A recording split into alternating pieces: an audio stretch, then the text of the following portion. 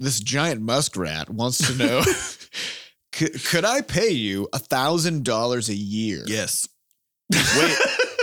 Oh, Hold on. more? Hold on. Okay. There's a stipulation. Scotch. Hey, everybody. Welcome to episode 83 of Coffee with Butterscotch, the game dev comedy podcast of Butterscotch Shenanigans. I'm Seth, and I'm the games programmer. I'm Adam, and I'm the container shipper. I'm Sam. And today is Slamuary Somebody Forbed 2017. Wait, what the hell? I don't know if date that is was even parsable. You might have gone too Somebody far. Somebody form. Wait, what is the actual Well, there's only date? so many dates in January that could sound like that one. Somebody it's- Forbed. You just got to use sort of a Watson 'Cause style I'm actually not parsing sure mechanism. what the date is, so now I'm trying to figure out what it is. Somebody Forb. I know it's after Somebody the 20th. Forb. It's So it after must the be 20th. 24th, I Yeah, guess? exactly. Okay, got it. Exactly. Also, warning: anything can happen on this show. There's going to be profanity. There's going to be a bunch of other stuff like that. So, Unparsable words. if you're a wee little baby, get out of here. Yeah. I think you said small baby. Yeah. I'm gonna be an interpreter. Thanks for terpening. Yeah, I'm gonna terp it up. Terp. Can All you right, out-terp something? What's out-terpret? You can interp something. Can you out-terp something? Well, see, interpreting is when somebody says the thing and then you turn it translate it, into you interpret it. You make it into an understandable. So is thing. out-terping when someone says something and you turn it into indecipherable? So that's kind of what I Garbage. did. That's what you did. With the date. I out-terpreted it. So every time Or the it's- podcast starts, Seth out-terprets the date. Yeah, Or if it's an input-output relationship, then outinterpreting is just saying anything, and then interpreting is converting that thing that was said into some into other something language. that's understandable. Yeah. So out-terpreting could be gibberish, but also just, regular stuff. Yeah. So you're saying that talking is just out-terpreting. Out-terpreting. And then listening is interpreting. Correct. Well, It is. I mean, your but conversion but of it's sort of like a pass-through entity, though, right? Right. Of some sort. Yeah, it's, probably. It's just like what would it be? I don't know. Listen, you guys. Tube interpreting. I'm gonna Listen, put this you on my guys. resume. I'm a master level out-terpreter. Out-terpreter. I can make I can jargon, I can make out-terpret nonsense. I can out-terpret anything. I can vocalize for days. Yeah. Hey, you guys. Hey. Dev Diary came out. Yeah. Came out on Saturday. This is the documentary about the making of Crashlands. It's getting very good reviews. Yeah, great reviews, wall to wall. Just wall to wall. Which wall Digital to which walls. other wall? You know what I mean? To the window as well, I think.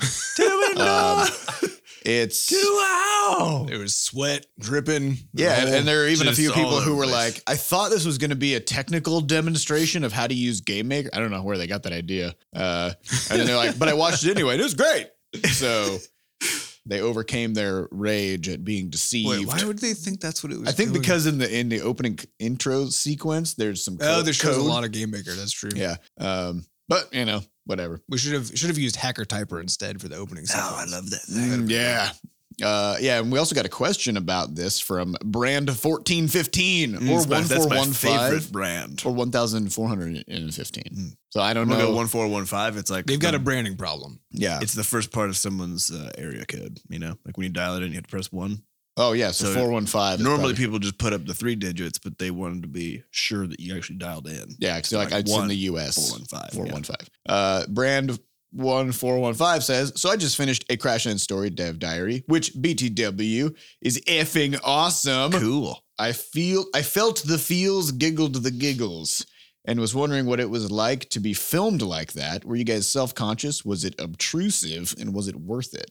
Interesting. Thoughts, Well, gentlemen? yeah, let's talk about being followed around by film crew for, was it 6 months we did that? Plus Yeah, a few so, times. so It they was a didn't, while. they didn't, continuously follow us. They would, usually they would, if something big was happening, then we would reach out to them and say, hey, if you guys want to catch this for the documentary, then come be here for this thing. I think that's one of the interesting and convenient things about both finishing the cancer stuff and then doing the launch of the game is that a lot of the big moments are scheduled, right? Yeah. You're not just like Yep. waiting around. It's not like being an up and coming actor or something where you're waiting for a Waiting. call, Yeah. It's like, on January 21st that the game is launching. And so Yeah. they were like, all right. So Alessio slept over. So that scene where I think it's the morning of the Steam launch scene. yeah. Oh, yeah. That's right. It's like super It's dark. just a huge slumber party. basically. Yeah, Alessio, like if you would have turned the camera on, you see this a huge airbed that was taking up basically the entire living room. That Alessio had actually just slept in the. And in Alessio the is one of the. He's the producer. He's the producer and director, I believe. Yeah. And so they were in it. We actually got really close to them as a crew over the course of the filming and stuff, because they sort of, it's a very small team of basically 3 people at this point. And they are sort of also starting their, I guess, this big creative enterprise, Forever an Astronaut, almost in the same way that we started our studio, right? Only Bootstrapped, very scrappy, just like applying for work and also doing really cool stuff that they love to do at the same time. So we immediately bonded with them, I think, in the first chat, which is kind of the reason why the whole thing ended up happening in the first place. Because they're very much a sort of a sister entity as far as what they're trying to do, and being in the creative field and being in an industry that's harder than shit to make a living in, and all this other stuff. Well, and I think there's an interesting sort of side story, which is you can go to their YouTube channel and they have a little interview with their crew. Yeah. Talking about the fact that their original plan was to make a bunch of small webisodes of like 5 minutes each, where they would just go around St. Louis and interview different developers and just kind of make this sort of these little standalone one-shot episodes. And they had always had this dream to make like a really big documentary, a really big, interesting story. But because they were so new to everything, they were just sort of setting their sights at sort of something that was much more. It's kind of like entering the mobile market instead of trying to go for exactly, Steam. yeah. And so the funny thing was they came to talk to us and they saw that we had been making a bunch of smaller games, much like they were doing with their small, webisodes. And then they caught us in the midst of us working on this huge project that we were just putting everything into. And no matter what was happening in our lives, we're like, fuck it, we're doing this thing, right? And so they saw that and they were like, yeah, we should do our big thing. And so then I think that first day they came and they were intending to just interview for maybe like 20 minutes and clip it down a bit. But we ended up chatting for like 6 hours or something that first day. And then it kind of spun out of control from there. So, but yeah, I think it's doing, I don't know if it's doing well, or I have no idea. Or what well even means. Yeah. But so Yeah. far the reception has been super good. To me, it's been kind of interesting just watching, because film, it just, coming into games, I didn't know how that worked. How do you make a game and launch it? And what does it mean to have success from launching a game? And now getting to watch this in another creative industry from the startup perspective. And it's kind of cool from sort of the podcast listener side, is you guys get to see us not know how to do a thing and then try to do it and then learn from that. And we can just kind of say that, right? And now we actually got to witness that same thing happen in a totally different industry by watching these guys trying to make this film. And to me, one of the interesting things has been, they found a publisher, which is Devolver Digital's movie wing. But then the limitations that are still on that, because like their struggle to find a publisher was interesting to watch, right. And then they're on a very limited set of platforms, actually largely because of who their publisher is and that they're unknown and that sort of thing. Well, yeah, it's actually largely the fact, and this is what we came to find out, is that the film industry on something like iTunes or Google Play is actually way higher gated than the games industry. So, which isn't gated. They have all these rules about sort of how much success you have to have already had before they even let you put anything on their platform. What we found out from talking to him is like the reason, because everyone's asking for it to be on iTunes and Google Play, of course, because it's also where the vast majority of our players are. But that's where people watch. Yeah, that's where people watch their stuff. So as it turns out, in order to get a film onto iTunes, there's 2 different companies you have to work with. 2 different types of companies, an aggregator and a film house. An aggregator basically just has a shitload of movies that are already on iTunes, and they put your movie on iTunes. You pay them to put your movie on. So in other words, there's an enforced middleman, and you can't get around this. In fact, when you look at the documentation on iTunes, it says, we use these companies, and it just gives you a huge list of all the companies you can contact and say, hey, I want to put my thing on. It costs like $500 per episode. Put it on there. Yeah. So the reason why it's not on there is because the realization is that it's for indies. Yeah, it's not really for indies. Because that means like for them to put it up there, it'd be $3,000 or so. And while it's, I would guess likely the case is they're going to make at least that much money off the thing from Steam and stuff. There's that question of like, but how much? Yeah, how much? And so, and so that's an interesting thing. And I believe Devolver doesn't have like a built-in sort of go-to for these things yet, because they're also new to the film starting this.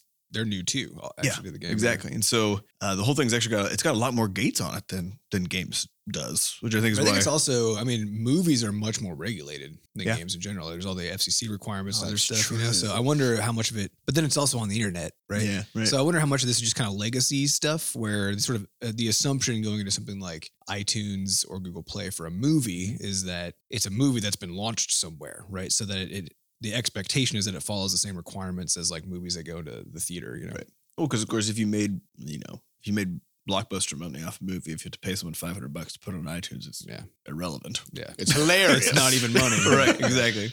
Wow, But yeah, weird. I think the overall feeling from being watched during that time, and then also just from doing those regular interviews, was interesting because it was.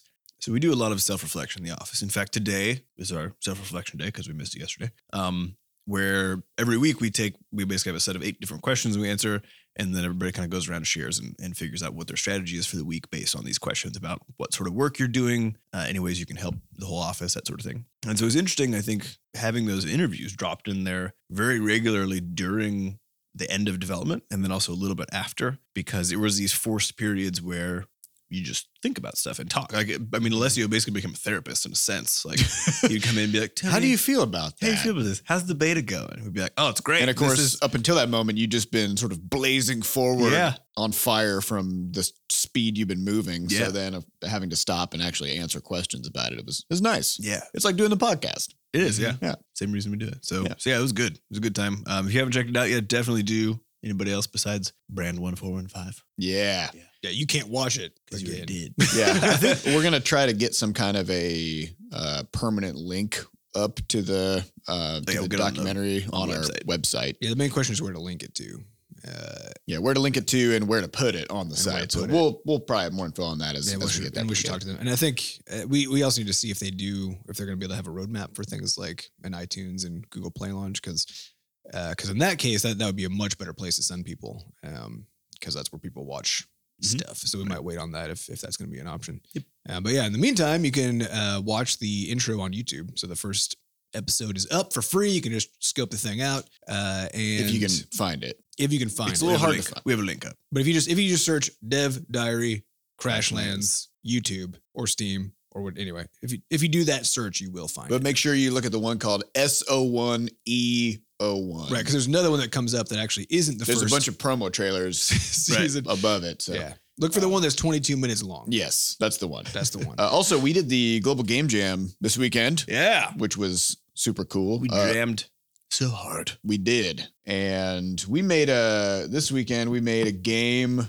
Well, first I want to say St. Louis crushed it this year. Dude, Yeah. holy shit. St. Louis was number 2 in the U.S. in terms of participation. Yeah, let's just talk about this real quick because I was thinking about this while we were there because they announced this where they're like, okay, so last year I think we were like 4th in the country, Mhm. and this year we're 2nd, and it just cracks me up because the other place that is ahead of us is New York City, which I think they have a sponsorship from like Microsoft. They're in some big crazy studio space. Mhm. Yeah.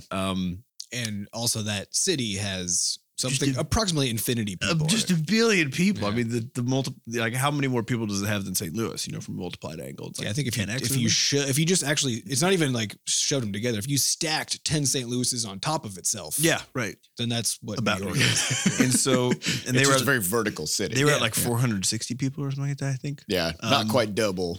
Yeah, and St. we Louis. had about 250 plus 50, basically. yeah.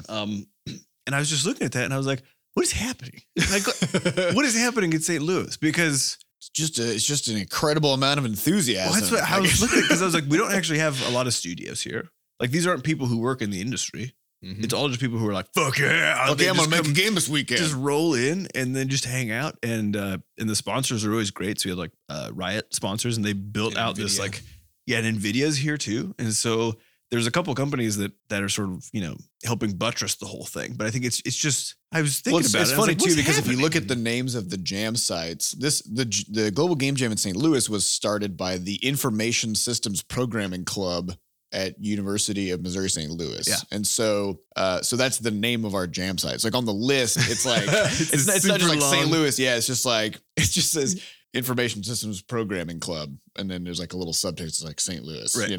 So it's just like some random college club, basically. But the one in New York, I think it's a Playsoft. Playsoft and Microsoft is it's like the some name big of it. ass Yeah. company, Nope, information. So Systems I was Programming just Club. thinking about that though, and I was like, "This is weird. Like, Yeah. what's Yeah, in it's the cool. water? What's I- going on?" I don't know. I think it's just there's a great community here. A lot of people have done a lot of work to try to make sure there's lots of events and lots of things happening to get people participating. And like we talked about in the past, is St. Louis is definitely on the cheaper side as far as cost of living goes. And so you may have a bunch of studios in San Francisco or New York or whatever.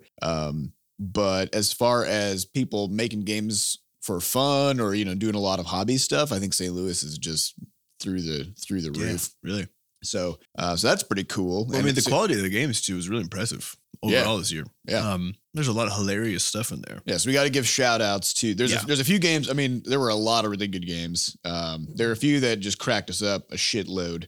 Which So- is one of our top. That's one of the top metrics we use Yeah. as to how much we like a Did thing. this make Yeah. me giggle a bunch? Yes. Good. Yeah. So one of them was Super Bobbert and the Infinity Tree, where there's this little boy who somehow got the power of stretchy arms. Yeah, And this is he's- made by Phil and Jasmine. Phil was actually one of the guys who we did our mentorship program with. Yep. Like a year or two ago, 2 years ago. Yeah. And this game was like this little kid, he's got stretchy arms and he's standing next to a tree and he's just retrieving sort of lost toys and like Kites. footballs and kites and stuff from the tree, but the tree goes up forever, like up into space, Mhm. and his arms just keep stretching. And they're you super just- noodly. You kind of right? you can like wiggle his noodly arms up the tree. So that was cool to see. I think he used the tilt on Yeah, the it's a tilt phone. sensor. Yep. So that was cool.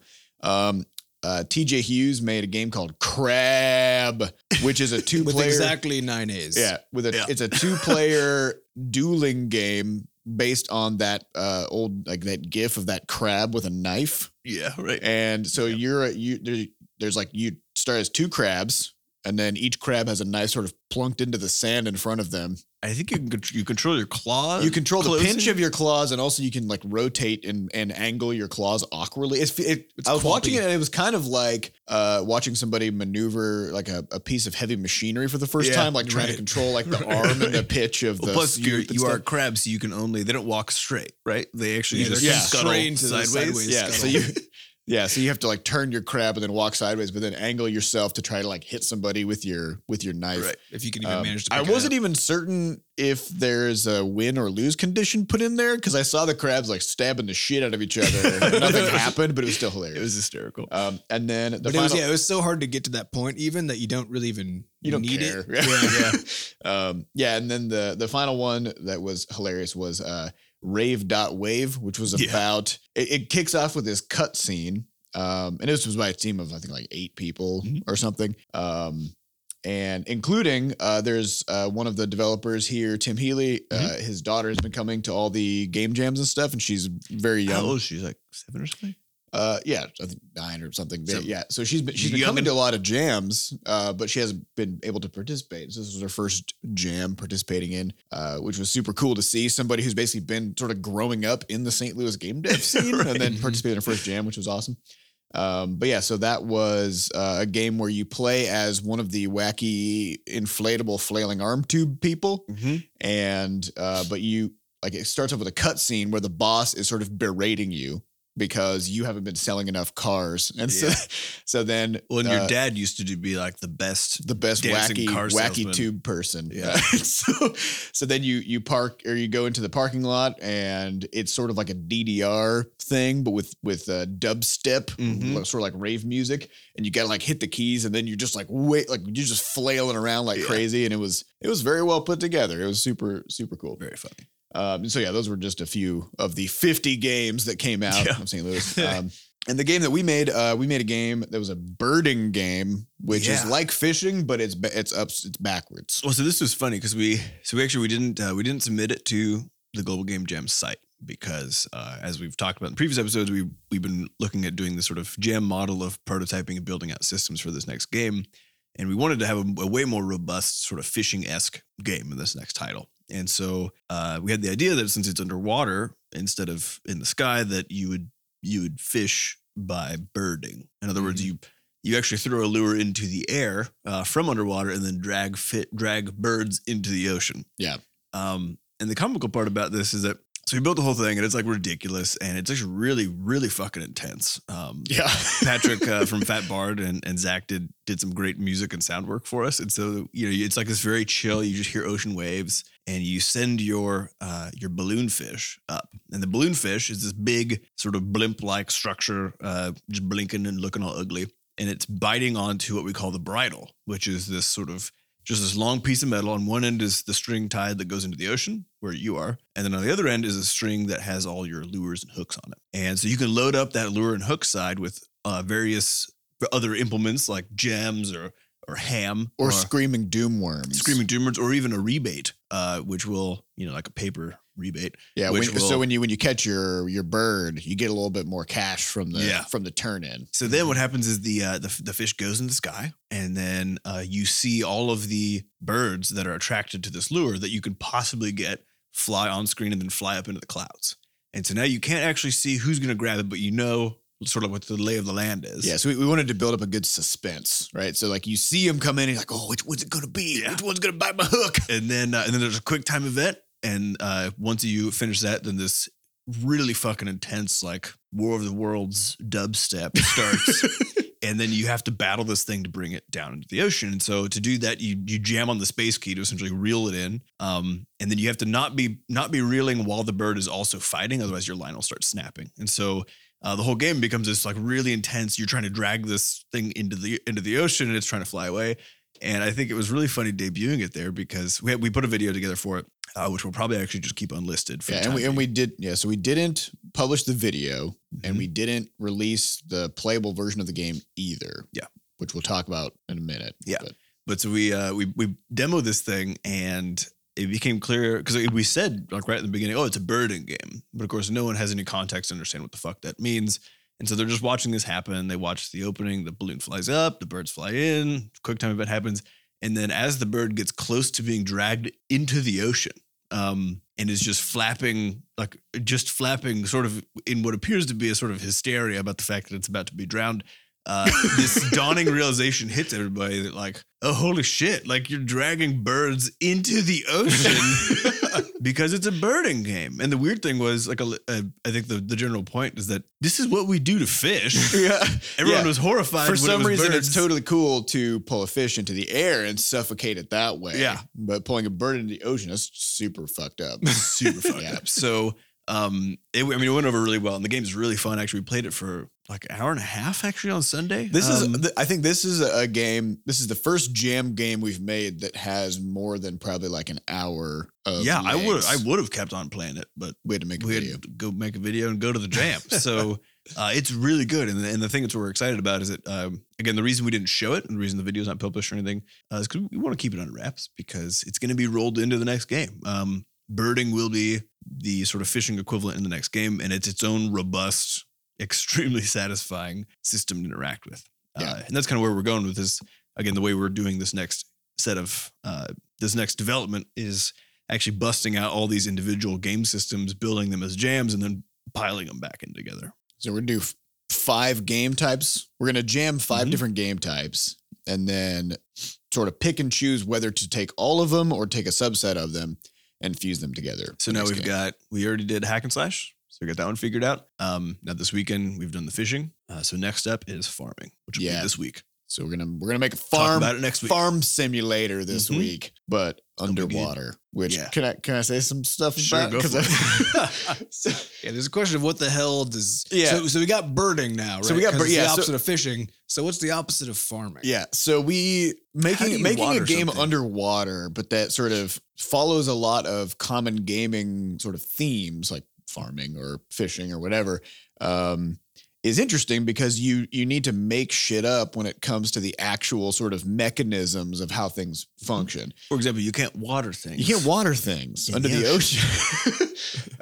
And so what would be the underwater equivalent? And so we were like, what if you had to bubble them, right? So you have a little sort of bubble maker. Yeah. Gotta And- keep it and- nice and oxygenated. Yeah. So instead of there being like a sort of puddles of water or whatever that you can sort of get water out of to water your plants, there may be little vents that are emitting bubbles, and you can go over there and fill up, suck up the bubbles, and then you got to kind of aerate your plants with this little bubble machine.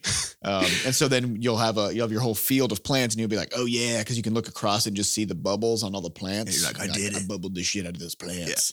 Then of course like seaweed will grow, and then there's the question that you have to pull. But there's a question of weather, right? Because weather is a big part of Mhm. farming, and we're like, well, what's weather Underwater. underwater? And so instead of having a windstorm, it's like, oh shit, the currents are mega strong today, Mhm. and it's gonna like blow or wash your plants away. Plants or out, something. Or there could be instead of like a plague of locusts, there's a school of particular fish that show up and just start decimating Mhm. your crops and Yeah, or what else did we have? Like a juice storm. Yeah, juice storm, and then like a jellyfish bloom where there's just jellyfish all over the place. That Yeah. might be something. Yeah. But the other fun thing we're thinking about is that we want it to be the case that that if we do ended up integrating this farming game in, that everyone shares the same weather. And Oh, yeah. On a daily basis, your device would actually check in with the Bscotch ID server, which would tell it what the weather is for the night.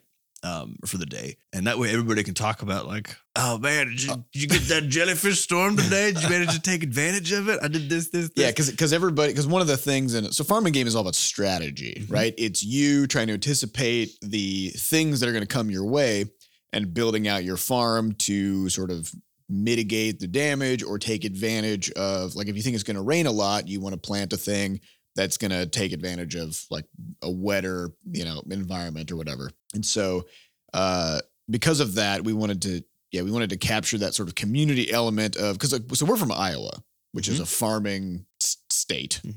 And the thing that people always talk about is the weather. Yeah. Right. Because it's critically important for life. Super, yeah. And it's a cultural thing. And people from the coast and stuff always sort of poke fun at Midwesterners for talking about the weather, because on the coast, like, that's small talk, right? But no, like in the Midwest, the weather is super important. It's life impacting Yeah. stuff. And so that's what people tend to talk about. Like the first thing, like any stranger, you come up and you're like, oh yeah, man, it's cold outside today, right? Oh man, it rained a ton, right? Yeah, right. And that's what you talk about. And so we're like, I wonder if we could just recreate that, but sort of globally, You know where what all we should try? of a sudden this digital weather really, really matters to people. You know what we should try? There's been several big windstorms or tornadoes or that sort of thing in Iowa while we were getting the studio set up, and one of them ripped one of the hog buildings or the cattle barns, I think, down on Grandpa's farm. Yep. And this is something that happens sometimes where literally the wind's coming in at like 70 miles an hour and it sort of gets up and under. I can't remember what it's roof. called. It's like a wind shear or something where Wind there's shear, no tornado. There's nothing. All of a sudden, There's just the blasts. wind of just roars across the plains. But so the effect that I'm wondering if we can figure out how to create, and this probably won't be for the jam, but just in general, is when that happened. So this building literally gets like the ceiling gets ripped off it, and like one of the walls falls over or something. And as a result, a bunch of the cows got loose, as well as blown away. Or trapped under some of the wreckage. Right. And normally farms are run by like 5 people nowadays. Just There's with not a lot of work. giant ass machines. Yeah. And so one of the big problems is if you have something like this happen, obviously, if you only have like 5 people, you can't really easily go. Having a combine doesn't really help you to like, in go this find situation. your cows. And so what usually happens is like a whole community that lives within like a 15-mile radius, because farms are very far spread, actually comes and like helps out to do a thing.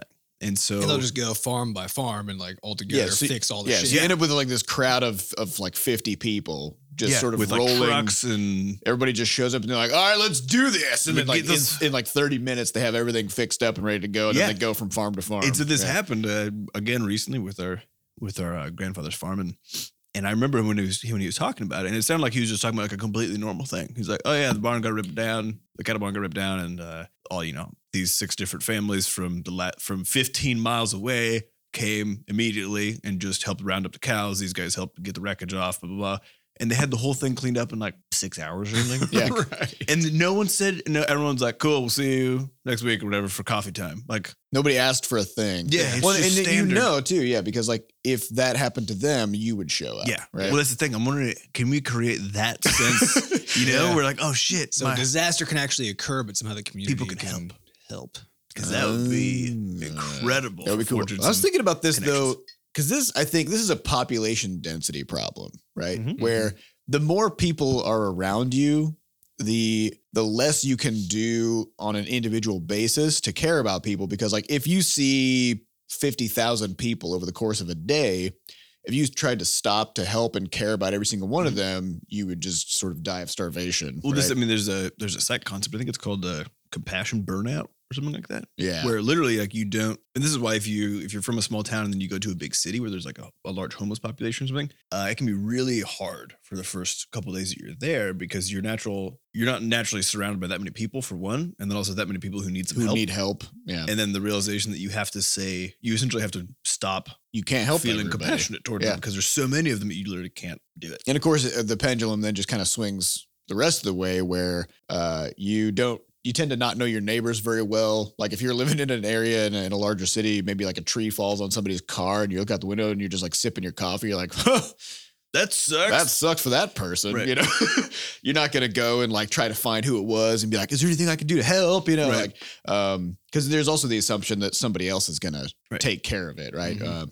And so, yeah, I think this isn't to say that, people in rural areas are just so much nicer or whatever. It's just that No, they there's a- can be, yeah, there's and they a different have social to be, structure in place. Yeah. Mhm. Yeah, so it's always been an interesting thing because my first semester of college was in Los Angeles, and I grew up in a town of 10,000 people in Iowa, and I just went there and I was just like, everybody's so mean. Nobody gives a shit about anybody. It's actually just that they can't. But they can't, yeah. And I mean, how could you? But anyways, we also had a question from IR Dumb about the Game Jam. it's a good one. And I think IR Dumb asked a question last time, but IR Dumb said, I didn't make it to the Global Game Jam this year, but I will be hosting jams in the future. Ooh. Got any advice for your first game jam? It will be the first one where I'm at, so the coding/game dev skills of the attendees and me will be limited. Thanks. So we did talk about sort of first jam tips in the last episode, but what about This is hosting. what about hosting? Wait, the is jam? this hosting an official like a global game jam or hosting a totally self-made Sounds like jam? self-made. Well, it could go either. I mean, Either at way, the, I would have- beginning, they could be very similar. Yeah, yeah. So- So there's some different tips. I would say, and we were talking about this after the global game jam too. I think if you have full control over your jam, first brushing aside the question of whether you have people stay or whatever, for the presentation part. Keep it brief. Yeah, and the difficulty of keeping it brief is that everybody wants to get up and like show their game in action, like and physically play it for some reason, which is actually for a short time window, especially, and even if it isn't a short time window, is the worst way to show a game to a bunch of people. Well, I think if you have a max of like 10 games made, it's okay for but people even to do still, real demos. it's gonna be better to make a video. Yeah. Well, so we were talking about this because there's a lot of like you have to switch computers over. You have to like a lot of HDMI plugging in and out and like dealing with technical issues in order to demo everybody's games. Mhm. And just switching that many laptops over alone takes like about probably 35 minutes total. Just of, like, a just for huge- reference, for the Global Game Jam in St. Louis this year, with 50 games, not all of them were demoed. I think maybe 40 of them were demoed, Something like that. and there was an actual 2-minute timer set for each game, and Which if is absolutely necessary. yeah, and so once the timer went off, you had to stop showing.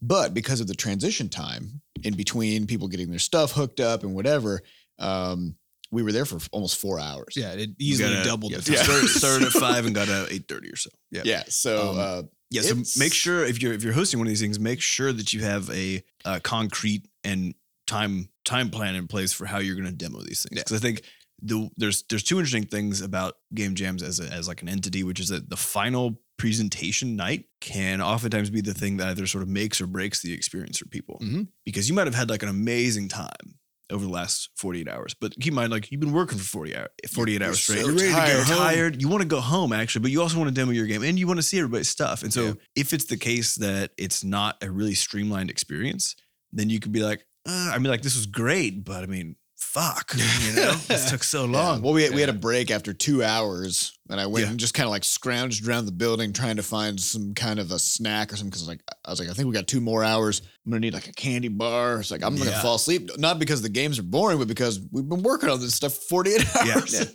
So So I mean, I would say to get around all of this, if you just have all of if it's a requirement that everybody make a 2-minute or less video, if it's longer than that, you won't even show it, right? So make a 2-minute or less video, and you just make a playlist. Because now your responsibility as the person running the thing. Because if you look at the like Wes in particular, who's running this thing, and I think has every single time basically.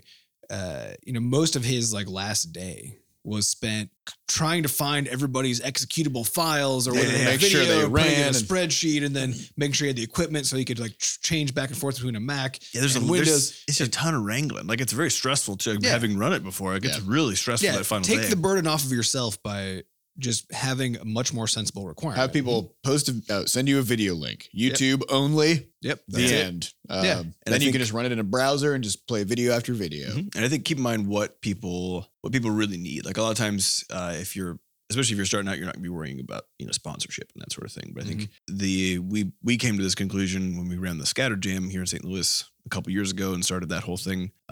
The reason that we actually started that was because the overall burden on game jam organizers, if it's a place that if you're making a jam where you can actually go for 48 hours and it's open the whole time, there's a huge amount of administrative and actual financial burden that comes with that. Yeah, because it's really expensive to do that. you have to buy like event insurance and stuff like that. If you're actually using like a university or something, You probably need security of some sort. Yep. There's all this stuff. You got to figure out volunteers. And so we just asked ourselves the question, what do you actually need to jam? And the answer is a theme. Yep. That's it. And potentially a Well, you need- presentation space at the end. You need a theme. You need the feeling of everybody being in the trenches together. Yeah. Right. And then you need a presentation so that everybody gets to come together in some fashion. yeah. And to so see that. those are the three big things. So we actually focused for the Scatter Jam just on that opening night where basically a little bit of a rousing speech is given. When we do the Scatter Jam here in St. Louis, Fat Bard, who does all of our music and a bunch of music for games, comes and they play on like guitars and piano. They just like rock out to Pokemon music and Zelda stuff. So the first the doors are open for half an hour before the actual ceremony starts. Everyone's piling in, and there's just this sort of festive feel to the environment. And then very quickly you get like a rousing speech and then the theme. So people actually show up for probably like 35 minutes maximum. And then they're out. And then they get the fuck out and get to work. And then the next big thing we do is the actual, again, on the Sunday night where everyone comes together for the big sort of show and tell.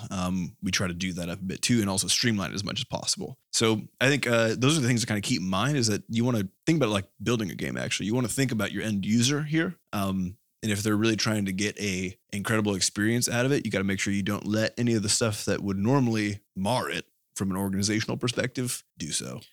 I will say too, though, one of the things that is probably one of the big reasons that St. Louis is able to attract so many people for the Global Game Jam is because of the work done by the organizers to make sure that people who come never have to pay a dime. Yeah. Oh, yeah. Right. So the event is free. And if you just showed up on Friday with nothing but a computer, all of your food and beverages and everything is totally taken care of for the entire weekend. So they have it catered and they have sponsors they reach out to different restaurants to, sponsor dinner or something. And like Emo's Pizza will bring a bunch of pizza or something like that.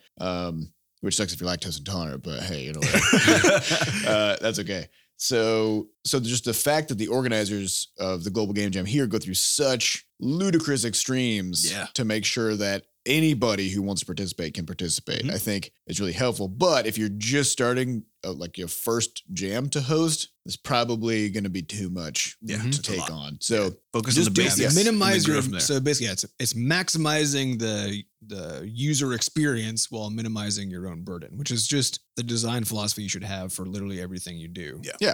And then otherwise, so we got a lot of news this week. So we'll be getting into questions shortly. But also Sam's going to the DICE Awards. Yeah, we're going to Vegas. Woo! I guess. And it's on February 22nd or something like that. Yep. I believe. So again, we're nominated for the best mobile game alongside Pokemon Go, Clash Royale, and Reigns. And something else. Something else. There's 5 of them. The Yeah. other one I five haven't of heard of before. Okay, The I don't DICE know. Awards, though.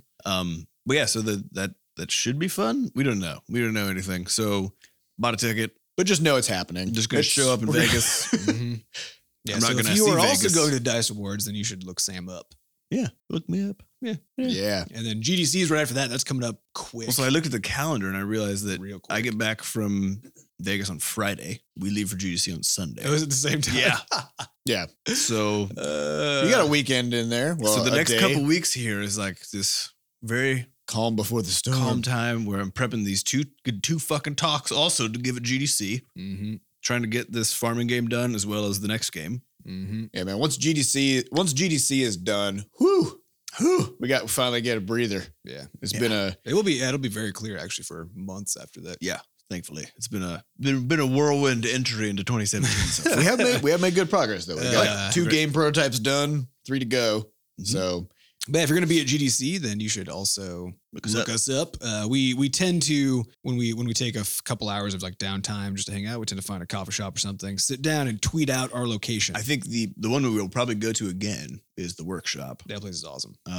Where it's literally like a co-working space that is a coffee shop. And so I think Hey, you go in there and you pay per hour, You I think. pay what, like $5 or $10 or something, Something like that. and you just hang out in there. And they got outlets and Wi-Fi and food and so we actually just set up shop plenty of there. space. Mhm. I think like 3 or 4 times last GDC. Yep. We met the guys from Keep Talking Nobody Explodes. Met a couple of concept artists and stuff over there. Just a lot of fun people. Mhm. Who we chatted with, and everybody just came because we just blasted it on Twitter. We're like, hey, we're at this place. Let me ask you this: Yeah, so keep an eye on our Twitter. Should we do something specifically for our podcast listeners who are developers who are going to be going to GDC? So we got a little I guess it depends on how many of them there are. we got a little Venn diagram slice in Probably here. like 4 people. It's about like 4 people. So Which would be that would be perfect because then we could all fit in one place. at the yeah. table So or instead something. of sort of putting the burden out there for people to just like hyper focus on our Twitter and watch for when we send out that one announcement, could we put together a way for them to? Suggesting we schedule something. Could we well, I mean, if people want to say, "Hey, would you guys like to meet for coffee?" Or Yeah, something? we could pick a time to actually be there. People Mhm. can know ahead of time. We could do Yeah. that. Yeah. Okay. We may, if we do that, we'll announce it through the podcast so that Yep. if you're a dedicated podcast listener, you can Show up. get the scoops. Yeah, so I guess it'll be the week ahead of time. Yeah, definitely. But yeah, otherwise we're finally settled into a little bit of a sane work schedule, at least for 2 weeks, and then God knows what's going to happen. Yep. We also have some sad news about Adam's cat, Mm-hmm. which Ninja Mhm. is at the end of his cat rope. He's got a face tumor, Yeah. which is not a. I mean, there are all kinds of bad tumors, I feel like that's but one face of the, tumors really like. Really gets it. Really It not cramps a great your one. style. But yeah, so just send some vibes, some good vibes toward Adam and his cat Ninja. It's not going to help, unfortunately. It's not gonna but, help, you know, but, but uh, it's good for your peace of mind. Yeah. Do you have any fun stories about Ninja you want to share? Anything comical? Well, I mean, just as a cat, he is simultaneously the best cat and the worst cat in the universe. He's the best cat because he's friendly as fuck and he's just a nice. It's very soft. It's very He's super so soft. fur. And you can just pick him up and just like hang out with him, and he's great. But he's also the screamiest cat in the He does universe. He makes a lot of noise. He makes a lot of noise, enough so that we have to. So in the house we got in St. Louis, the cats, their food and stuff is in the basement, but we also just have to keep them there at night because otherwise Ninja in particular will just stand outside the door and just scream at us, and he'll do it for 4 hours straight without taking a break. It's just on a metronome, just scream, scream, scream.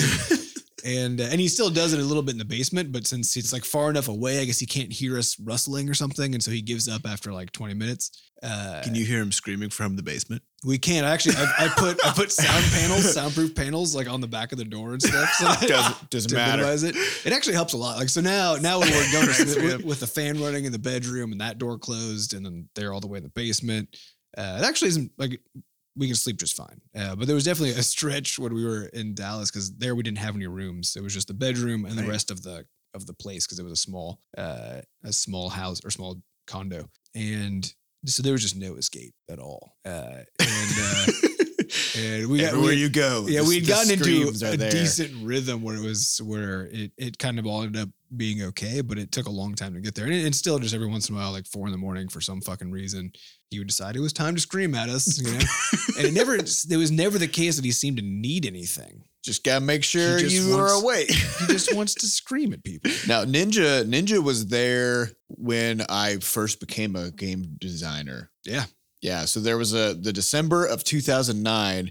Everybody was gone. Adam and his wife were gone somewhere. Sam was off somewhere. I was in college at the time, so it was a winter break, and I was staying home at our mother's place, and she was gone too. So it was just me. It was just me in the house for a week. And Adam and his wife dropped Ninja off, and then also their other cat, New Cat. Mm-hmm. And so it was just me and these 2 cats. And I was trying to play Dragon Age that week, and I would have the door shut to the room that I was in, and then the 2 cats would go out there, and Ninja They would do just not like shut doors. scream and scream and scream. And finally be like, my God, what? And then I'd open the door and they'd be like, all right. And then they just leave. Yeah. And they just don't like closed doors. yeah. And so that was the week that I started actually designing my first game, and I was working on stuff, and then all of a sudden Ninja would be like on the desk, like knocking a speaker off, and just screaming in my face. Well, he was also there. He participated. So what was it in 2010? No, it would have been 2009. 2009. Was when you first got Ninja, Yeah. and that was when we the three of us Started our first company. very similar to now. Living in the same apartment It was a little more For, lean at that time. for a summer. Significantly more lean. The goal was to start a custom computer building company, which we called MindForge. Technologies. And we were all just figuring out what that even meant to do that. We were way off. We were super off, but Mhm. It's one of it the was a- risks of making a business where you have no business skill and also no skill to do the thing that your business yeah, it is was a about. terrible idea. But we learned a ton, and that was But isn't that the startup just 3 model? months. Business startup model. Yeah. And Adam got this cat, and we're all living in this very small apartment. And so we had 2 air beds, I think, in the back room, and then another Mhm. air bed. It's just in the front airbed room. city. It was just Well, I 3 think air this was, beds. this was where, because this was in Cedar Falls, right? So I think Seth had a place. I did, but it was sort of like a shitty basement hole, and so Yeah. I just lived in Adam's apartment. Yeah. So we had the 3 air beds set up, and then just a wall of 3 computers, big desktop computers, where we just worked all day. So not too dissimilar from now, aside from just We having established actual a pattern. homes. But I remember Adam brought Ninja home from the store, and it's this beautiful Bengal kitty. The So it handsome looks cat. so handsome, and then it played like a dog for whatever reason. I remember this like little cat toy we had with it, and he'd bite it, and then like Try to tug of war. thrash it. Yeah. He'd have like tug of war with this Yeah. cat, which is the weirdest shit I've ever seen. But then my favorite story was that I was sleeping one night, and Ninja creeps into the back room, and I'm using one of those Tempur-Pedic pillows that weighs like 15 pounds, right? Like this really hefty brick of a piece of equipment. Sleeping on it, and my fingers, I always sleep with my hands under the pillow. And so my fingers are like just poked out from underneath the pillow.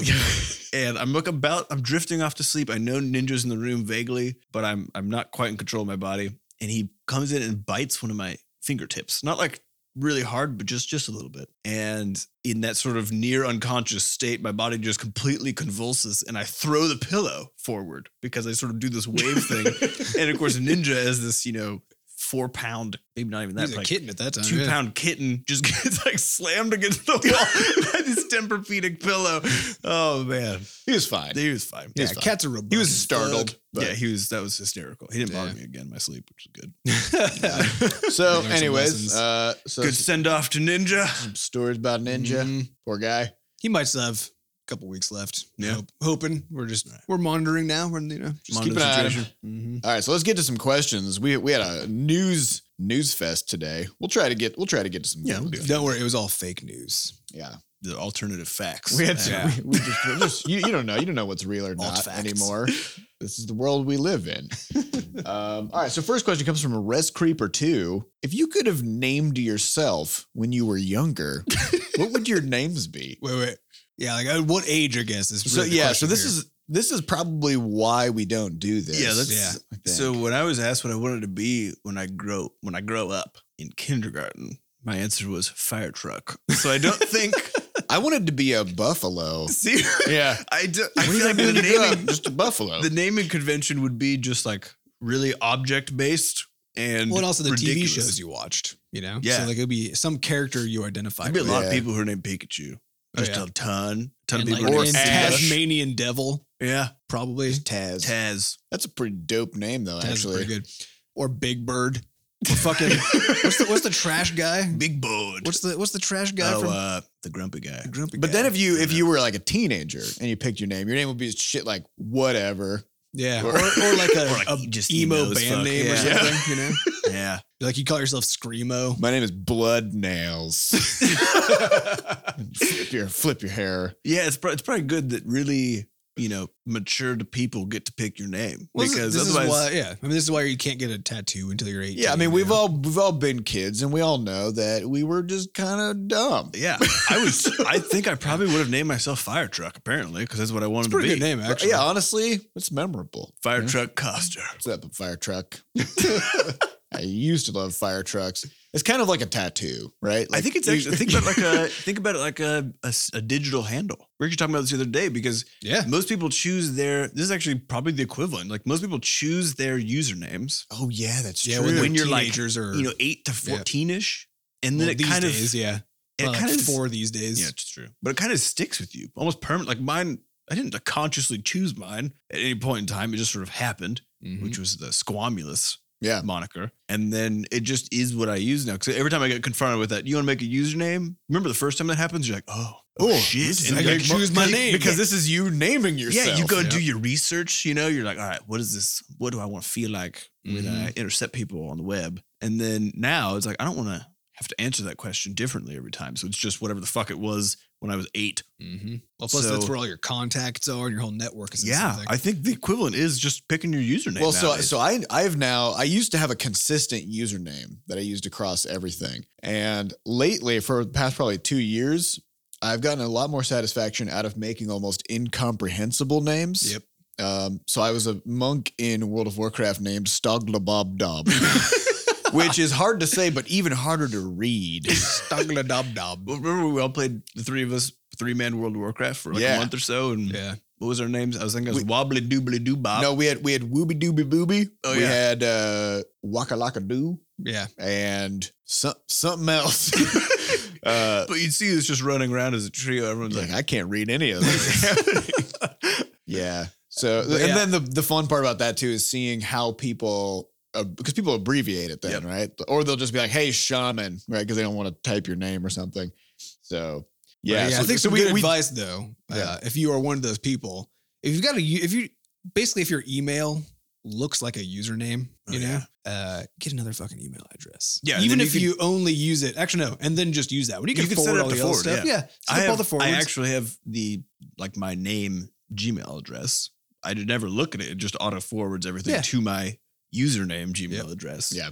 Yeah, and give out the professional because we've been now in the midst of hiring stuff for the past few months actually, and so we're getting bombarded by all these email addresses constantly, and there's some shit in there that people really should have just yeah, you get emails like not. Zombie Jenkins at yahoo.com. Yeah.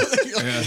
Well, I'm always, we talk about this, I'm always more That concerned. might be a real name. I don't know. It's More probably concerned is. when someone has a Hotmail address than with any username they put in front of it. Yeah. You know? Yeah, make sure both ends of the @ sign are appropriate.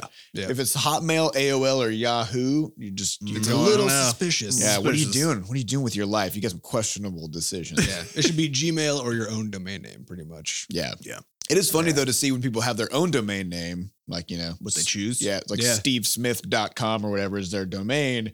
And then what's going to be in front of that? Because Mhm. sometimes people are like me, Yeah, the one that I Me. use is email me. email me. Email me at adamcoster.com. Don't actually do that though. Ah. You could But also be that like, is- my name is at whatever.com. Yeah, My but you name gotta is read at the at, Steve. though. Yeah, that's a problem. That's why email me works really well. You could also Pretty do, effective. you also put like at, like AT, at, At. yeah, Mhm. at, AT-AT. AT, at. All right, so next question comes from Degeki, who's just crushing the questions over the past. I feel like we almost You need might like need a a nickname. you almost need a nickname. Degeki the Dage Key. Dage. The interrogator. Degeki the Degeki the Interrogator. Degeki the Interrogator asks, Butterscotch organizational question. What is the Butterscotch office/org culture for tasks when viewed through the lens of the old question, do you want it done right or do you want it done right now? Let's talk about this question. Both. Do you want it done right or do you want it done right now, Sam? Why not both is my answer. Mm. I don't know. Is it Are they weird? mutually exclusive? Can you not do a thing immediately and also not fuck it up? I mean, with me personally, Listen, no, I'm going to do it, but you're not going to like the results. I don't know. I mean, This reminds me of the saying, take the time to go fast. Yeah. A little bit, right? Yeah. Because if you do a thing right now, as in without delay, without thinking about it, whatever, you just do the thing that you're asked to do, then you're not thinking about it. And so you are not going to actually come up with a better mechanism or a more efficient way of doing it such that maybe you won't have to do it next time, or maybe you won't have to spend as much time, right? Mhm. So we try to do a lot of sort of planning and efficiency work and automate things where I think possible. it kind of I feel like it does come into, because I've never really felt like this is A battle. a question for us. Maybe it's the way that we approach everything. So first of all, we don't have deadlines at all. We try to do things Well, it's basically you do everything as at well your as max. as well as you can. Yep. But And then also it'll be as done quickly as when it's done. as Yeah. you can go. Right. Yeah. And if you think I could do this now, or I could come up with a system to do it just much faster now, but also forever. If then- it's worth being able to do that. yeah, then it would never be the case where you would say that in our office and then somebody else would be like, no, I don't give a fuck about like actually being able to do this again. Just do it this one time and we'll just worry about it later. Yeah. But I think it also depends because we're not a deadline driven. We don't have deadline driven tasks because the whole culture is just do things at the max, which means it'll literally take exactly as long as is possible. There's no Deadpool. it can't be say done faster. maximum effort. Maximum effort Yeah. all the time. Yeah. Yeah. Deadlines mean nothing in that context because It'll just get done. it'll when it's get done. done as soon as possible. We've tried that a few times where we're like, we're going to put a deadline on this build or this thing. Mhm. It just never works because sometimes we're like a week early. Yeah. You And can't what does that estimate. mean now? Pretty Now rare, you're though. supposed to just wait around. Oh, it's rare that we're early. Quite But right. it does happen from time to time. But it does Well, this create an is where interesting crunch. problem. This is where crunch comes in. This is where crunch right? comes in. But it does create an interesting problem, though, when we're trying to expand that culture. And it's something that we struggled with in the office when we hired people, right? Is everybody comes from deadline driven stuff, right? That's the predominant way that things are done. And we don't do that here because we also don't believe you can actually predict how long things take when you're doing a new thing every time you're doing a thing. And so Because you have no frame of reference. right. And but when you're trying to train people and try to give them a sense of what reasonable expectations are for how much work you can produce and that sort of thing, then what do you do? Right, Because 'cause what you not want to do is having be a- like, it should take roughly this much time, but you don't really know how long it's going to take. And Yeah. really all you're trying to drive is a deep understanding of the fact that you just fucking crush that thing, right? And then it should be done soon. Those are sort of That's the it. two parts. right. But knowing exactly what that means for somebody who's new to that way of tackling stuff, or especially if they're learning a new skill that they're trying to deploy, is super tricky. That's true. It's a weird thing to teach. Yeah. Because there's not much structure involved. It's basically structureless, right? It is structured. It's just Go it's just like- fast. It's just like, You I don't just- know, crush it. I guess. You got a thing you're working on. Do it. Well, there's also the problem of once you impose deadlines, then if that is the focus of just doing of hitting that specific date target or whatever, then okay, maybe you're gonna save some money because you're gonna have like all your people in your company or whatever working 90 hours a week, doing crunch time, whatever, and just basically you're paying them the same amount no matter how many hours they work. And so if you just try to make them do just get more hours. just get more hours in, and maybe you'll get there. But it just isn't the case actually, because there's been a lot of research about how people get burned out with this kind of stuff, and how, especially from programming, if you make a big mistake because you are sleep deprived and you make a really terrible system that's not flexible or whatever, and you take shortcuts because you have no more, mental Brain energy, juice. then you're developing a product that is just going to be really hard to work with. It's going to potentially be full of bugs. It's going to break, and it's going to cost you. Like there's a certain maximum amount of stuff you can do, and you just have to be okay with that. But there's an Right. interesting additional problem with this, which is if you don't impose deadlines, then for the vast majority of people, especially people who are like love their craft and are good at stuff, when they are making a thing, if they have infinite time, they will spend infinite time on that thing, right? Mhm. Because not having a deadline is not the same as having infinite time at all, Mhm. because you still need to, but now you have to force constraints upon yourself, because now you don't say, "Ooh, I don't have enough time to add this feature." Instead, the question is very different, which is more along the lines of, how valuable is this feature given how long it's going to take me to create it, right? And but without having a specific deadline you're supposed to hit. And so now the sort of the mental calculus of making decisions about what and how to implement becomes actually very challenging. And I think the only way that works is if the person doing that work fully understands the reason they're solving the problems that they're solving, and sort of at the organizational level, what the goals are. Because then you can actually decide, does this serve this bigger goal? Not does this serve this timeline? Right. It's always a question of, is this what I should be doing right now? Yep. Is this my maximum value? Yep. Yeah. And I think you're right. It forces a more difficult question on people.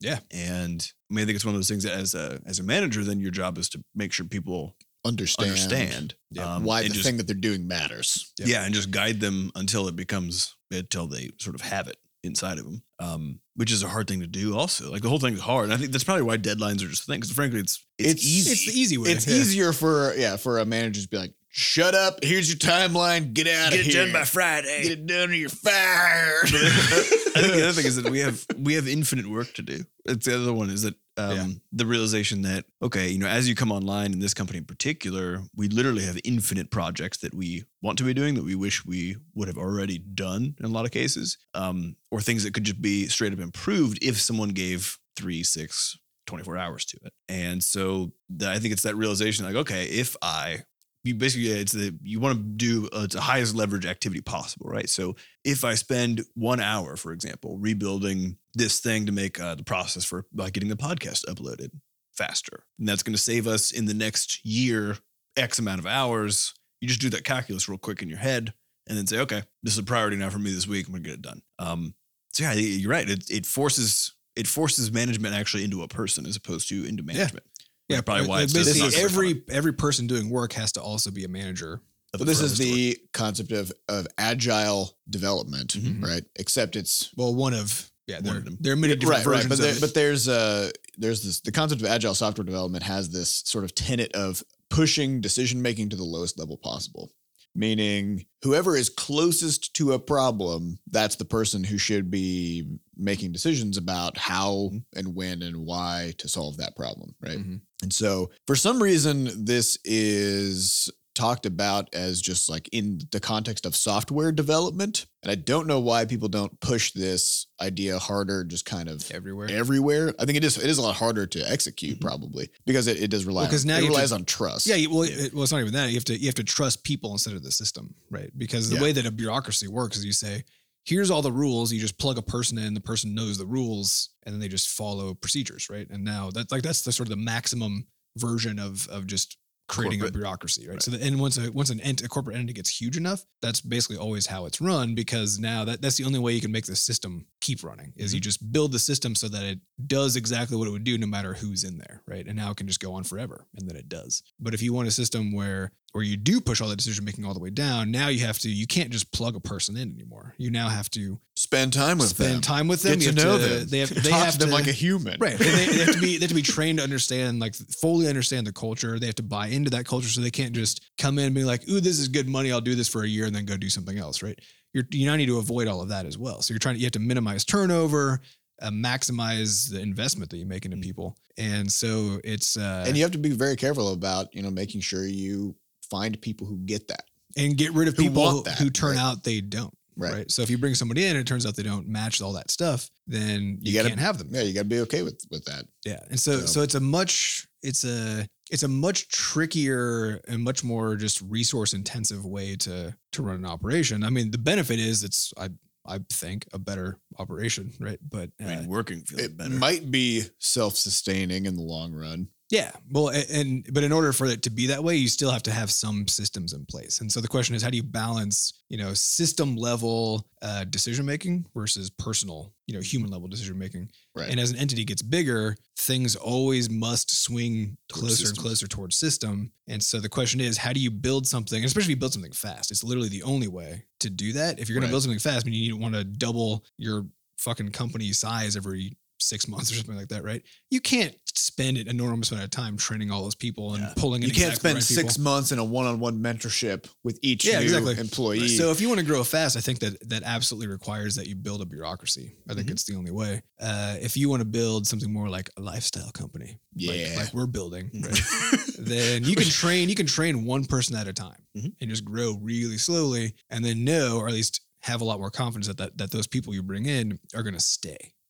And they're going to be bought in. They're going to care about what they're doing, and you can let them make decisions. You can give them autonomy and trust them, and they can become an essential part of the thing that you're building. Which is nice. Which is nice. Seems great. I'd rather do that than manage people and write up a list of rules. Oh yeah. So we are over time, but I want to hit one more question. Yeah, hit a few more because we spent so much time on the news. We spent like 50 minutes. So we're gonna go a little over just to squeeze in some more Q's, maybe a couple A's, maybe a little A. All right. So next question. This one might be contentious. I don't know. Ooh. Plus, it's asked by literally a giant muskrat, which That's horrifying. It's horrifying. That it's in and of learned itself. typing skills and thought. They're learning to type. They're becoming huge. So this giant muskrat wants to know, could I pay you $1,000 a year? Yes. Wait. Oh, Hold on. more? Hold on. Okay. There's a stipulation. To let me test your games that are in progress. I'd like to help, but I know that you would be taking a leap of faith to allow me to. So I thought if I extend a monetary branch in one direction, it would let you know I was serious. First of all, where is this giant muskrat getting so much what money? is the giant muskrat doing for a career to just have an extra $1,000? Most muskrats that I know, Penniless. they don't have any money, Got not a dime to their name. Mhm. let alone $1,000 a year to spare. Yeah. Muskrat. Also, I just Possibly as I'm thinking about collecting it, cans. That's a horrible name for an animal. Muskrat. It's a muskrat. It's like a smelly. rat. It just smells more smells than worse a regular But they're rat. actually huge. It's like a beaver-sized animal, isn't Yeah. it? They Yeah. bite stuff. They chew through things. They're everywhere up in Iowa. Yeah. We used to see them all the time. Just everywhere. Problematic. So if a muskrat came to us and wanted to pay us $1,000 a year to test our game, what do we do about that? First of all, I would snare this giant sentient money-making muskrat in a trap. Yeah, Not a kill trap, though. just a regular trap. Just a regular trap. And then, Like just put out some Cheerios. and then I would probably give it to a biology research center. Okay. In exchange for more than $1,000, I think. Oh yeah. So we're like, sure, yeah, come on into the studio. come and test these games. Wait, Giant muskrat. Boom. That's a turn of profit right there. That's capitalism. Yeah, no, I think, so the way we do our betas, to actually get to the question, is that you don't have to pay us anything.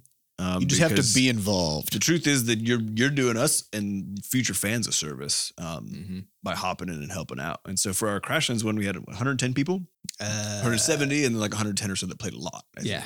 Yeah. And the way what we actually do is we have a selection criteria system based on your B-Scotch ID stuff. Mm-hmm. Because we can, we know what games you've been playing. We know if you play our games at all. We know if you're on the forums. And so we just built a little weight table, Adam did, that then ended up selecting X number of people based on a bunch of criteria that we can actually see, which is Mhm. So it's how like, much time you spend on games. Have you posted in our forums? Have you asked a podcast question? How many of our games have you Right. played? Yeah, so So all it of was- your activity in the community gets added up to provide a score, and then we just go through the top 120 or 150 or 100, whatever, Yep. 200 people, and Well, I think, and I should, so the idea of kind of like testing around the clock, right? So, because, we have these defined beta periods where we invite people in, have them test, or we do a playtesting session where we go out in the world in some place and watch people play the game or something. But we don't just have a continuous QA pipeline. And a lot of that is because of the way that we develop stuff. It just doesn't make sense for our development model. As a game is sort of progressing though towards the end, that can actually start to be useful because then you can catch stuff early and get it fixed. But we iterate so quickly and change stuff so quickly that again, that if you test a doesn't make thing sense. today, it might not even be in the game tomorrow. So So that for us, that means that we do need to constrain most of our QA activity to be in these very well-defined windows where we throw kind of everybody at it at once, where we're already confident that we have everything in a relatively stable, unchanging state. So that means we don't need or want actually a person whose like job it is all the time to just be testing stuff, because that actually creates an additional administrative burden. Makes It work actually for us. it actually doesn't help. Yeah. It makes things more complicated because now we have to start asking questions. Ooh, if we change this, that we just got it tested. Why would? Right? Yeah. And we don't want to ever have to deal with So that. the answer is you couldn't pay us any amount of money. yeah, Nope. because it wouldn't matter. I'm not interested in your money. I think the way to think about it is We'd love to have you test the next time we open a beta. Oh, yeah. yes. I think the idea of continuous testing, it would be like you going up to a potter working on a wheel and being like, hey, you mind if I drink out of that pot you're working on? It's like, no, I'm whipping clay all over this thing. Like it's a mess. It's a mess. You It's don't not wanna even test it. drinkable at this point. I just imagine someone walking up to someone spinning a wheel and like pouring some hot coffee into their They're pot. just like trying to Can I trying to- get in Can I get there? in on that cup you're whipping up? Yeah, so I think the answer is to just be active, continue being active in the community stuff, and then whenever we have a beta coming up, or even an alpha, which we have done, we did an alpha and a beta for Crashlands. And they were quite different. They were very different, and both of them lasted a couple weeks. 4 weeks for beta. 2 weeks Actually, for probably, alpha. 2 weeks for alpha, something like that. And so we will be hitting one of those probably in the next 3 or 4 months, I would guess, at least an alpha stage with this next game. So just stick around. be lively, and we'll see if you get selected. We better have some more giant muskrat sightings around the community. Yeah. I think. And you should also be very careful making this offer to game companies in general, because They'll take Some of them will take you up on it. well, and this Just actually pay them a lot. this is effectively, I mean, honestly, the difference between an unpaid internship and you paying for an internship is basically zero. Because in both cases, you're sacrificing your money and time for some other entity, Mhm. right? Because your time is worth something. So that's a thing that it's a contentious issue. We are firm believers in not having unpaid internships, and this would basically be equivalent. Like you're around the clock. You're a tester for a Yeah, I mean, company. we've had a ton of people ask, even just locally, or they're like, "Oh, I got my son's like home for break for college. Could he come and do some work for you guys? Like you don't have to pay him. Like I'll pay his wages, that sort of thing." We're like, I don't think you understand. Like that's a huge burden for us, actually. And we have no interest in doing illegal it's stuff. illegal. Like Yeah. if we can't pay someone and they can't do the work, then we have zero interest in this. Yeah, it's just bad for everyone. Yeah. Mhm. So a lot of people propose helping when in reality, it doesn't help. Yeah, I think. and, Or if you're doing something where you don't actually have the skill, and then that should be a mentorship relationship, not an internship, because the internship doesn't make sense when you can't perform work, right? But mentorship does, and those should be done in a much more structured kinds of things, because the goal of a mentorship is that you learn something on the other side. The goal of an internship is supposed to be that you work to gain experience, but that always is going to create administrative burden, right? So it just seems like an internship is a thing that should just be skipped. You should either be working or be being mentored in Well, some, and I in think some way. this comes to a bigger question, sort of coming back to the organizational question about building a company where everybody has a lot of autonomy and whatever, versus sort of having just a bunch of systems that you just plug a person into. Because we do get the question a lot about whether we are planning on doing internship programs and that kind of thing. And I think the problem is that based on the way that we've structured our company, we don't have these sort of predefined slots that you can just drop a person into. And it's just like, here's like a handbook of how to do this job. And you can just do this job and learn how it works and get the experience. And then after 3 months, go off to school again or whatever. I mean, coming into our studio, we anticipate that any new person is going to take probably 6 months of just sort of baking in the culture, in the systems, in the way we do things, the way we talk about things and stuff, before they are just 100% online and totally, crushing everything and able to handle all their stuff. And at that point, they are just totally in it, right? It's not like just hop in for a moment, hop out sort of a thing. So that is something that we've run into as a potential future issue when it comes to people wanting internships. Is just, I don't know how it works. Do it. Yeah. All right. So I want to hit one last question. Okay. This question comes from Beast. Oh yeah. It's been a while since we heard from Beast. It's How you doing, Beast? It's Beast with 2 S's and 2 T's. Beast. So again, this is probably one of those sort of like XX Legolas XX 39XZX situations. Somebody had Beast. Squeeze in some extra consonants. Beast asks, are you guys going to get the Nintendo Switch? Which of the big four, Nintendo, PlayStation, Xbox, or PC, do you pledge your allegiances to? I mean, I'm more of an Ouya person myself. I only play on Arduinos. Yeah, I Adam cooks have his a own. toaster that has LED lights that I programmed that I You only just play. stare I at them. just stare. I can't. I'm gonna say this though: if you pledge allegiance to a platform, What do you do? Toaster you are box owned one. by the man. Yeah. Whoa, You know, Adam's dropping some truths. Yeah, Whoa. you've been purchased by a marketing. Who are you department. owned by if you play on PC? Steam. Steam. Yeah. Bill Bill. Gates. Bill Gates. Yeah. Yeah, I think I personally don't care about any of these. Nope. I actually, in the sense that I don't care. so for- we've for- had a discussion about this previously, and for me, what it comes down to is it has to do with kind of the ethicalness and openness of the platform, right? And so it's not. I don't have any allegiance to any of them. I just dislike them more or less, right? So when it comes to consoles, because consoles are so closed and they have draconian policies both for players and for developers, and it's such a clearly like business operation that it feels bad, and so I don't like it. And unfortunately, I think Windows might be Windows is turning pushing into that. Well, I mean, toward this. Windows has always wanted to be that. They just The problem are is they finding ways to they make that work. established a precedent of being an open platform where Yeah. anybody can make software on and anybody can distribute and whatever. But now with the Windows Store, with the universal Windows stuff, Well, and actually, and they're a little bit less of a monopoly than they used to be, which means that it'll actually be harder to prevent them from behaving like a monopoly. legally, Legally. yeah.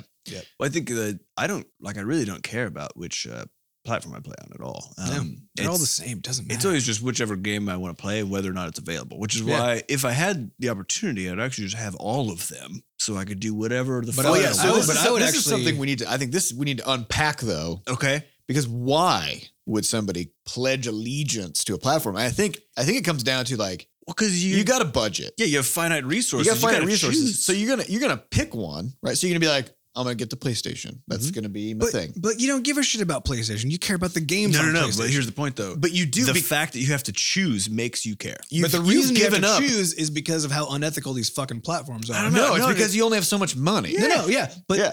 but it wouldn't be a problem if the games were available on every platform. The only reason there's a question here No, of it like still would be. which platform do you care about? It still would be. It still would be because people are tribal, right? Like you have to. yeah. You gotta buy in, you know? picked one. You picked one. You and don't then, think the tribalism would disintegrate if all games were available on all platforms? I don't no, think so. I mean, Because- think about like Google Play and iTunes because right? your access point is still a limited access point in the sense that you, even if you want to buy like a PC or a tablet or whatever, like all these things cost a fuckload of money. Like even a Game Boy still costs like $300, right? So Yeah. everything costs a lot of money, which means that in order to get it, you have to give up stuff, right? and you have to post hoc rationalize yeah. how you totally did not make a mistake. So I guess- by but the not question getting I- one or the other. The question I have here, though, is Yeah. that it used to be the case that when these platforms are competing with each other, then what you would see is like all this breakdown of all the awesome specs that they have. Like, and they would brag about the new features they've added to make theirs like the better hardware, Mhm. right? So that, and then as to showcase, then it would be like the new games you can play on this one that you can't play on that one, which is usually actually because of exclusivity arrangements, right? Right. But the hardware is so good now, although consoles lag, of course, because they have to all come out in one giant batch. But even still, the hardware is so good that you can basically play anything on these things now. Yeah. So now it's just for business reasons. You can't. It's now it's just for play business certain reasons games. you can't. And but that also means for the tribalism part, because a lot of the tribalism, at least from what I've always seen when I see for these people who strongly believe Xbox is the thing or PlayStation is the thing, when they're fighting each other, right? It's about the specs of the platform. But as that becomes less relevant, because again, they can just play anything, then what do you fight about now? Well, then And it's what then now it's you fight the- about the games that are available. No, it's also about because you remember when PlayStation 4 and Xbox One were having their sort of unveilings, Mhm. and there was a lot of contentious stuff about like, are you going to be able to trade games? Like what about subscription services? You know, blah, blah, blah. Backwards compatibility. Yeah, so it's no longer about the games. It's about all of this sort of which side of the fence you land on in terms of the ethics of how that. How they treat your Platform. library and all this other stuff. Yeah, and so then of course, like if somebody's like, oh, I'm gonna go with the Xbox, and you're like, well, I'm gonna go with the PlayStation, and then you'll have your list of reasons, they'll have their list of reasons, or you'll have person number 3 who's like, I just bought like the thing that was nearest to me when I Or walked in the cheapest or store. Like I whatever, don't yeah. give a crap. I just want to play some games, and so I don't know. You end up with people who have like these things that they passionately care about that probably don't actually affect them that much, No. but they need to like draw a line in the sand. Well, because you need to make a decision, Yeah, right? yeah. So you basically have to have a decision metric, and otherwise you just don't do anything. And probably you just go look on the internet. You're like, what's better? Yeah, And, and you read all of these course, other people like spouting stuff, and then you just internalize that. Like, oh, these are the things I'm supposed to care about. So now I do, Right. and then you make a decision. yeah, and of based course on you're that. not an idiot. So Yeah. If you so spend $500 on something. if you spend $500 on console A, B, or C, obviously that's the best one because you're not an idiot. Mhm. That being said, you thought about it. I think I want to get a Switch just because it looks like a cool piece of hardware. Yeah, it's That's all I care about. Well, and to me, the other platforms It's is fun. just like they're just functionally equivalent. Yeah, they really like a PlayStation. What in the fuck is the difference between a PlayStation and an Xbox? And even a PC, except for PC, you get like more. But from a gaming standpoint, perspective, it's the same. It's all the same. It's like great hardware. You can see cool stuff, and then you interact with it with a controller, right? Yeah. they're just functionally identical. And so, this is why I don't give a shit at all. Because you're saying the input mechanism. So this is exactly why the same. this is, Yeah. again why Ouya is obviously the number one. Well, I think this is interesting on the way that Nintendo has chosen to compete.